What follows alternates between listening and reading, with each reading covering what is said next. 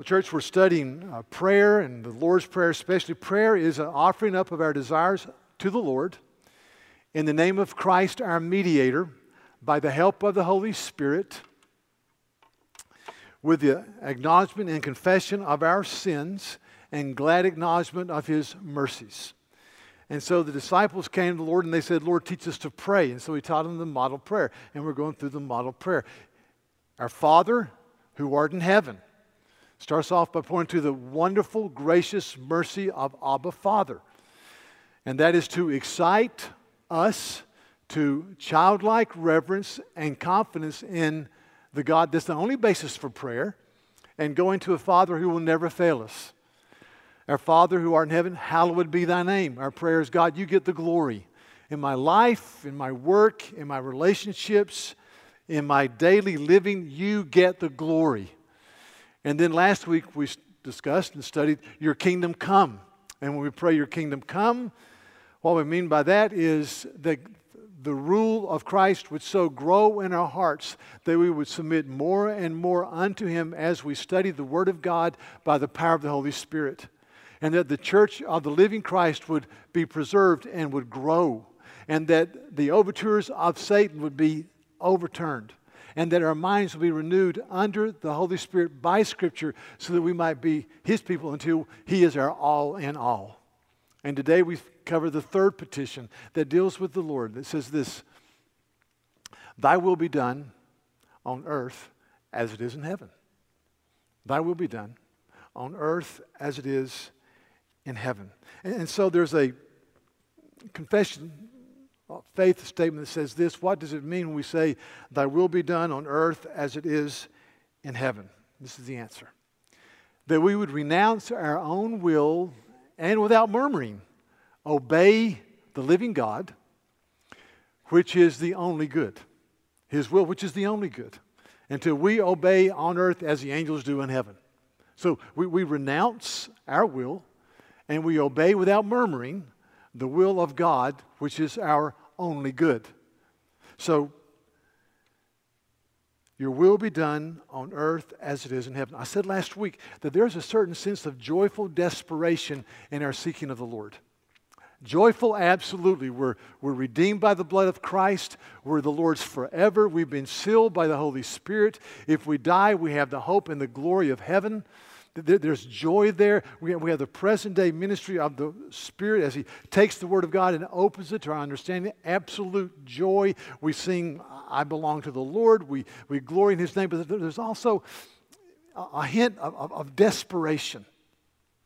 In that we're saying, Lord, like David says in Psalm 51, do not take your Holy Spirit from me. Jesus, you said you're the vine, I'm a branch. Unless I abide in you, I can do nothing.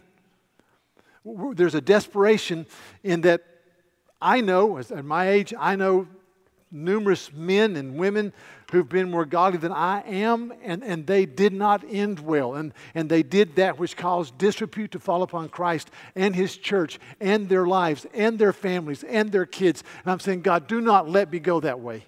So the joyful desperation is probably an 80-20 split or an 85-15, but there's a sense of, God, have mercy. One of our favorite Old Testament passages is in 2 Kings chapter 6. And in this passage, there's a prophet named Elisha. And Elisha and his servant look out the window, and they're surrounded by an invading army that wants to do them in. And we pick up the narrative in chapter 6, verse 15. The servant said to Elisha, Alas, my master, what shall we do? They were ringed with troops. And Elisha said, Do not be afraid, for those who are with us are more than those who are with them. Then Elisha prayed a simple prayer, and he said, O Lord, please open his eyes that he may see. So the Lord opened his eyes. And he saw, and behold, the mountain was full of horses and chariots of fire all around them. And they were defeated. We glory in that. There is an unseen angelic host that surrounds us. Matthew 8:18 says there are angels who help us. There is the God who watches over us. We rejoice in that. We are glad. But I also remind you As we studied just a few months ago in Ephesians 6, Paul says, finally be strong in the Lord and in the strength of his might. Put on the whole armor of God that you can stand against the schemes of the devil.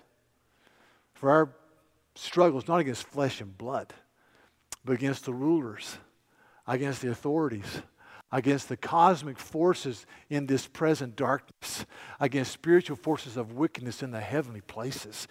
Yes, we're supported, we're defended, we're protected, but we're also in a cataclysmic contest and warfare against an enemy. So we cry out, oh God, your kingdom come, your will be done on earth as it is in heaven. Martin Lloyd-Jones says the following. He's my favorite preacher of the last century. He says, our urgency, or if you will, desperation, is born of your consciousness of need and of the greatness of the awaiting blessing. Your urgency is born of your consciousness of need, desperation, and of the greatness of your awaiting blessing, the blessing God wants to give. So we seek Him. We cry out, your kingdom come, your will be done on earth as it is in heaven. Oh, God, work in our midst. Work in my heart. There's a statement that became very popular about 16 and 20. That's the first time it's used. And so many of us have heard. It goes like this. Faint heart never won fair maiden. Okay, faint heart never won fair maiden. I mean, you walk down these halls and you'll see some incredibly attractive women who are just fine, and they're walking beside somebody that's not nearly so. That's just the way it works. And you say, you don't say it out loud because you don't want to embarrass you. How did he get her? Now, I say it all the time. And here's the answer. Faint heart never won fair maiden. They pursued their wife. They wooed them. They stalked them in some cases. They would not leave them alone. Just a side road. We have a lot of young guys here, the gym especially. Listen, guys, faint heart never won fair maiden. If you see somebody you want to court, go after them. Don't halt. Just do it. You end up like some of us. It's a good place to be.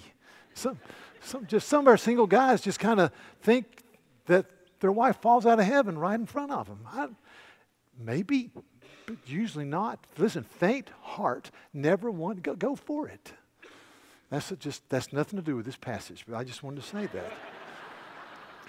But see, what the principle is that something glorious is worth pursuing. We pursue. You people in Scripture that go hard for Christ say, I've got to see the beauty of Jesus. Jesus says, if your right hand causes you to sin, cut it off and throw it away. If your right eye causes you to sin, gouge it out and throw it away. He says, you got to be violent. You got to be violent. You pursue God. And that's why I'm saying this Friday is a day of fasting. If you can't fast from food, then go without dessert this week or a couple of nights of TV. But what you're doing, when you give up something like that, you're saying, I've got to see and taste the goodness of Christ. And God, give us your power. Give us your authority. Let me see you. Let me know you. And so the confession says this, we renounce and obey without murmuring because God's way only is good. God's way only is good. And I was thinking about Psalm 19. As I was going through this, Psalm 19 says, the law of the Lord is perfect, reviving the soul. But I need that. I need the law of God to revive me. And then it says this, it says that the testimonies of the Lord are sure, making wise the simple. I mean, I am simple. I need for God's word to make me wise. I was thinking of trying to read some books on World War I and it's been 100-year anniversary of the start of World War I. A stupid, nonsensical, unnecessary, horrific war. No reason for it, really. And World War I opened the door for for fascism and Nazism and communism, and really the ills of the 20th century. 10 million men butchered, plus civilians. Million.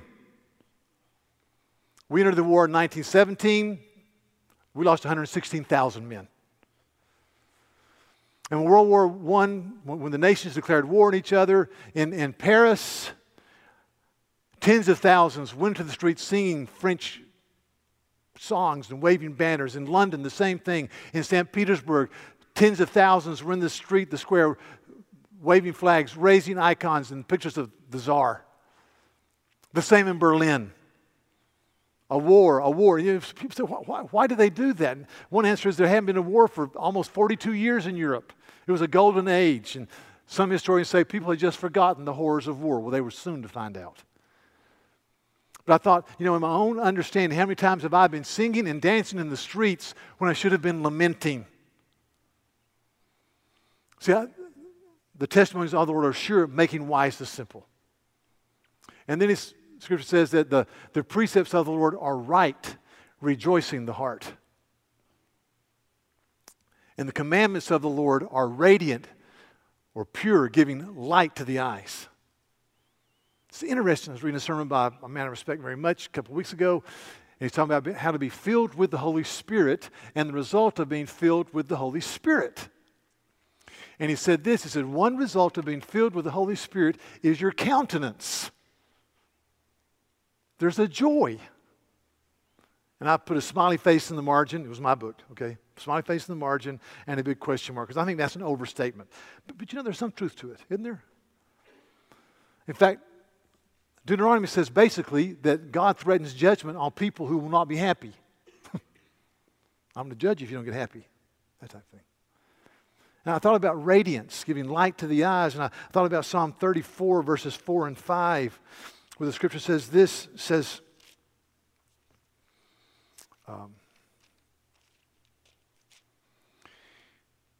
I sought the Lord, and He answered me and delivered me from all of my fears. Those who look to Him are radiant. Their faces are never covered with shame. And I thought, you know, because of the cross, because the Lamb of God was Jesus who took away the sin of the world, my face should never be covered with shame. And so I said, Lord, let us be radiant people. I mean, some people just don't have a radiant look, and I know that. I don't want to. Most of them worship right here, right this hour, and I know that. But I mean, you just say, God, let me reflect the glory of Christ. I've been studying the book of Hosea, Old Testament book. Hosea is an incredible book. It's an interesting book. This background very quickly. It's 14 chapters, written to the northern kingdom right before they went into captivity. And the issue that God is dealing with in the book of Hosea is you've been a faithless people. You have left me and you are serving the Baals, the god called Baal. Now, Baal worship, I can't really tell you what Baal worship is like because this is not a R-rated sermon. But listen, Baal worship involved every known sexual excess. All types of varieties. And some that you can't even think about. There was ritual prostitution that took place in the temples of Baal that represented the fertility of the earth. There was child sacrifice. Baal worship was the most horrific, despicable thing you could even imagine. And this is what God's covenant people were doing. It's not like they just kind of quit going to worship. It's not like they just kind of, no. They violated every standard of God. And so the living God who is holy, who's eternal, whose standards don't change, He closes the book of Hosea with tender pleadings. And I just read Hosea 14 and I want to weep every time I read it. This is the God we serve. He's calling them back. He says in Hosea 14, it says, return, O Israel, to the Lord your God, for you have stumbled because of your iniquity. Take words with you and return to the Lord. And say to Him, take away all our iniquity and accept what is good. And we will pay with bulls and vows, the vows of our lips. We'll pay with sacrifice. Looking to the coming Messiah King, we will respond to you by sacrifice. It says, in you the orphan finds mercy. I love that. And then God responds to that plea. This is what God says. I will heal their apostasy. I will love them freely. For my anger has turned from them. I will be like dew to Israel. He shall blossom like the lily and take root like the trees of Lebanon. His shoots will spread out, and his beauty shall be like the olive, and his fragrance like Lebanon. They shall return and dwell beneath my shadow, and they shall flourish like the grain. They shall blossom like the vine, and their fame shall be like the wine of Lebanon. Now listen to that. This is the God who invites us to fellowship. Come back,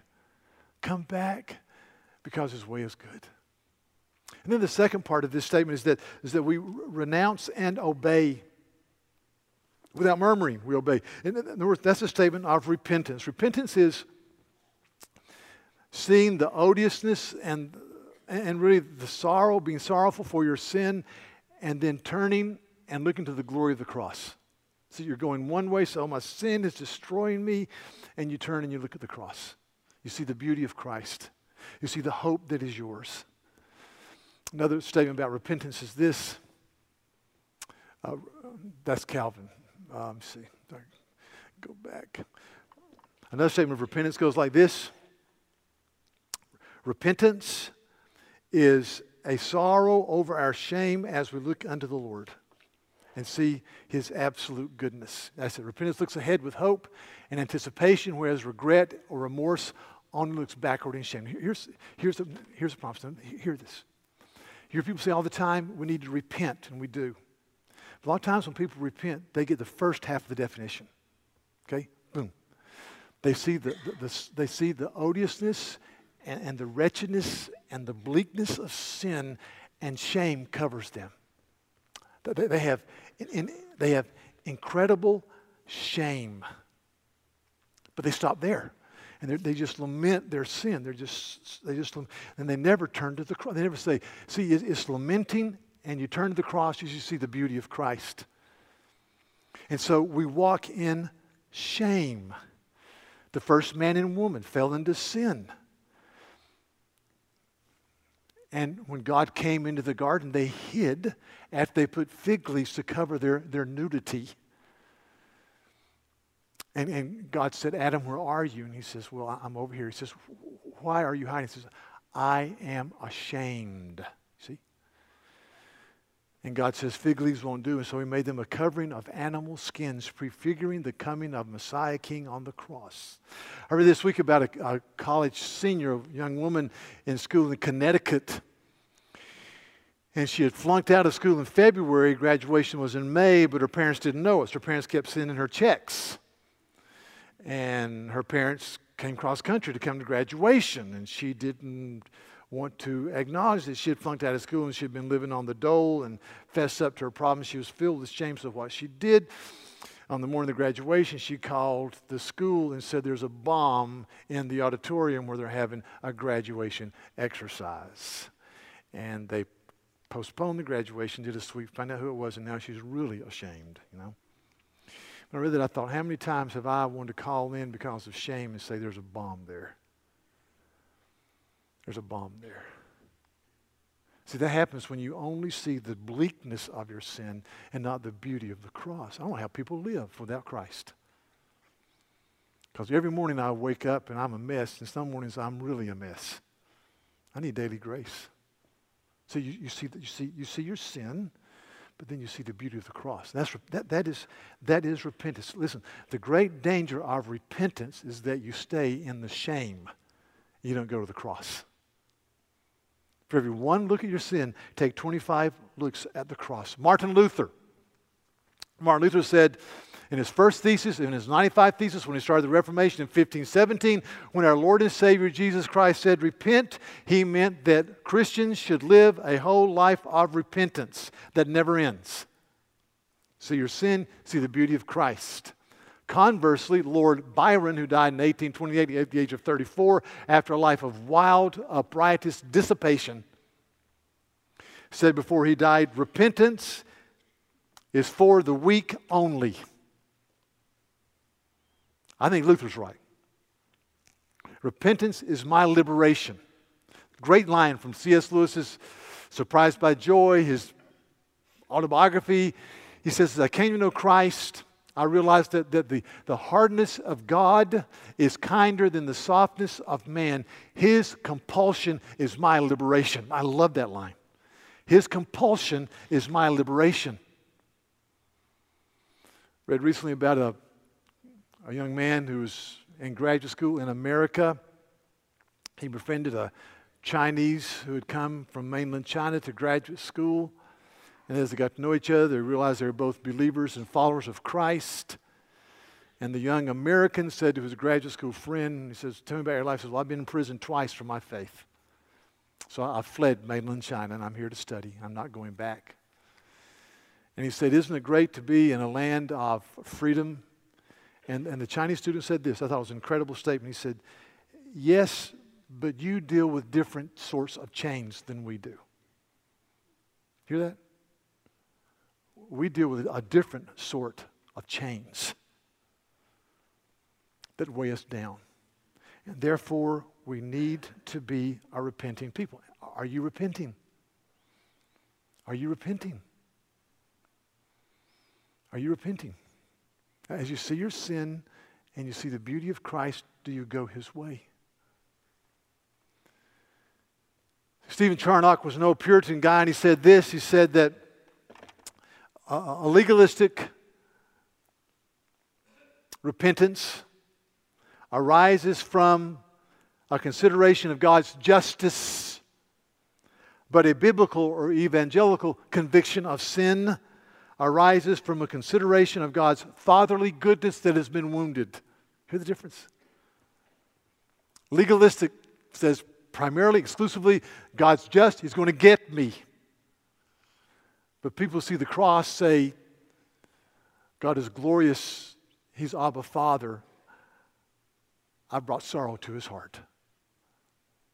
So repentance says bleakness, odiousness. The Bible says in Isaiah 41, it says that sin is like a used menstrual cloth. So graphic. You see the odiousness of it, and you see the beauty of Christ.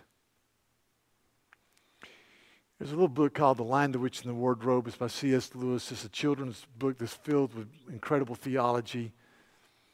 There is it's a mythical kingdom called Narnia. There are 4 children that go there through a wardrobe. One becomes a traitor, becomes a vassal of the white witch that represents the forces of darkness.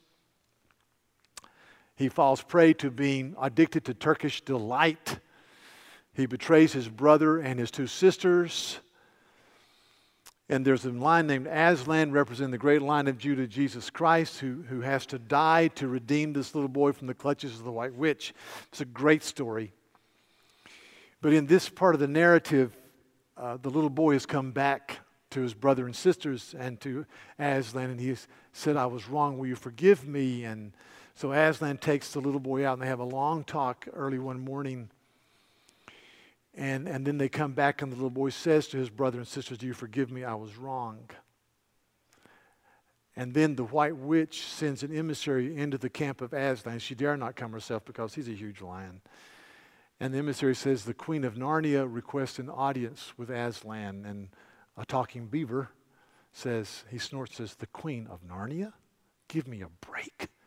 And Aslan says, be quiet. All titles will become new shortly. He's about to die and rise from the dead.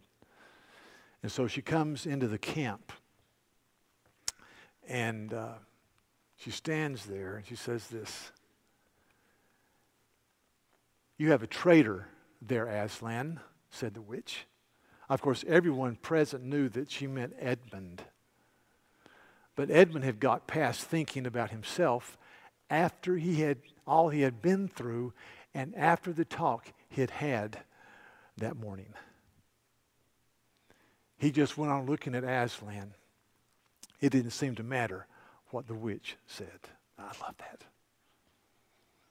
That's a statement of repentance. Odiousness, and then you look at Christ. And when the devil beats you up with accusations and tells you that you're rotten, that you've blown it, you just keep looking at the Lion of Judah whose name is Jesus. You know what? It doesn't make a difference what he says. He's an idiot. He's a fool. He's defeated. He's hellish. He's a fiend. I could care less. I'm looking at Aslan. See? So that's why Calvin said the following about repentance. I thought it was a great statement. Calvin says, restoration does not take place in a moment or a day or a year, but through continual and sometimes even slow advances.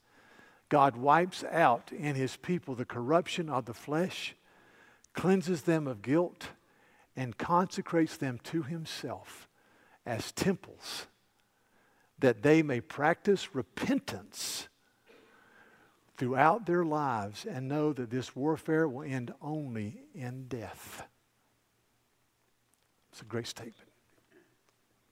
Calvin is saying that it's just daily progress. It's interesting that in the Bible, when it talks about men and women who go for the long haul with Christ, it says they walked with God. It's just the day-to-day confessing, seeking, going for it. Brothers and sisters, are you repenting?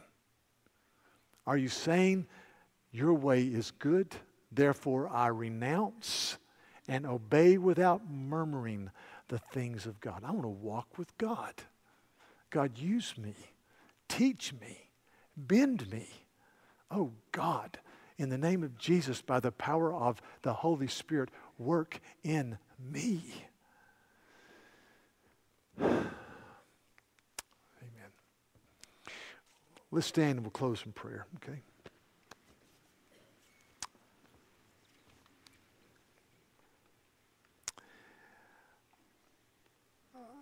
Oh Lord, thank you that you are Abba Father.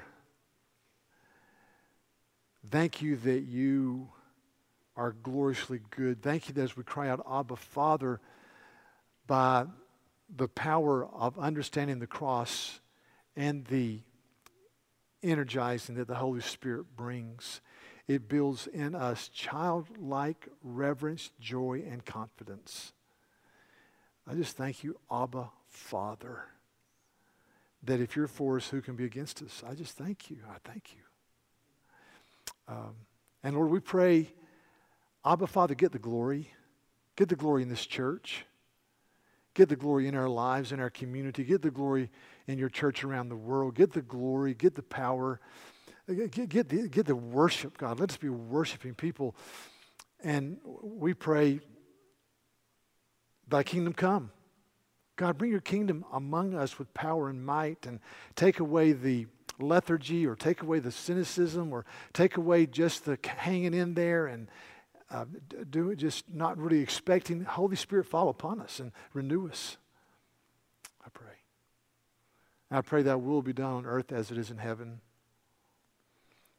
I pray that we would see that your will is and your way is good. It is so good. And that as we see that, we would renounce our willful ways and obey without murmuring this glorious God who is good. So teach us, Lord. Teach that to our children. Teach that to our children's children. Teach that to our friends. Just teach us that, and let us walk in your way. Blessed be your name. Thank you, Lord. Thank you so much. In Jesus' name, amen.